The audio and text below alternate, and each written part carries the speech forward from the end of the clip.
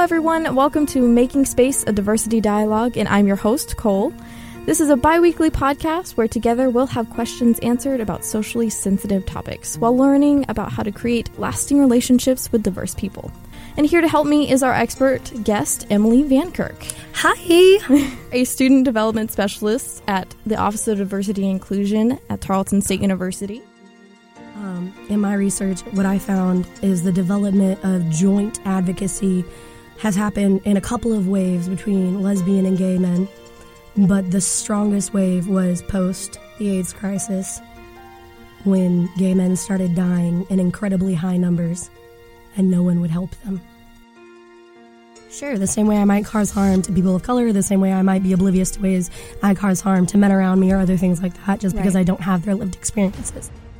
If you say something and they would prefer you not to say it, maybe it's something that you can try to adopt. Everybody categorizes everything all the time. No one ever said you're not supposed to immediately categorize things when you see them. People just said you're supposed to accept correction when you're corrected.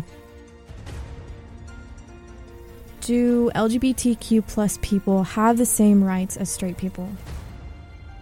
And I would say that it's because something that is simultaneously a source of great pride and strength, but also vulnerability.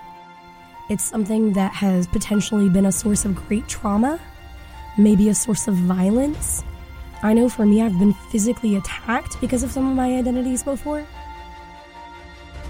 It's very unfortunate that a lot of people think it's just gone now, the discrimination and the oppression.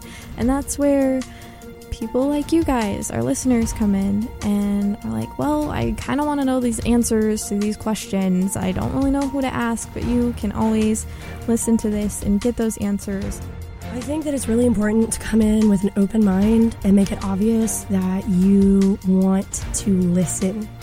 Sometimes people are going to tell you things that aren't going to make sense to you, and it might just take time to process. Sometimes you might have to do a lot of outside research.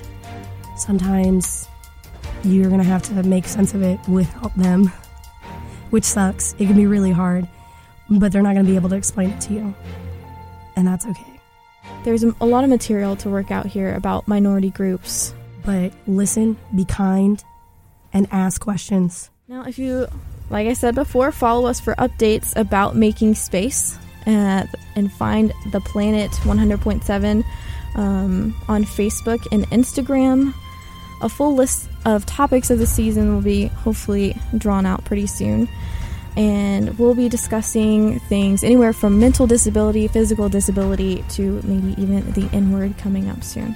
So please join me and a new expert every week and get those tough questions answered.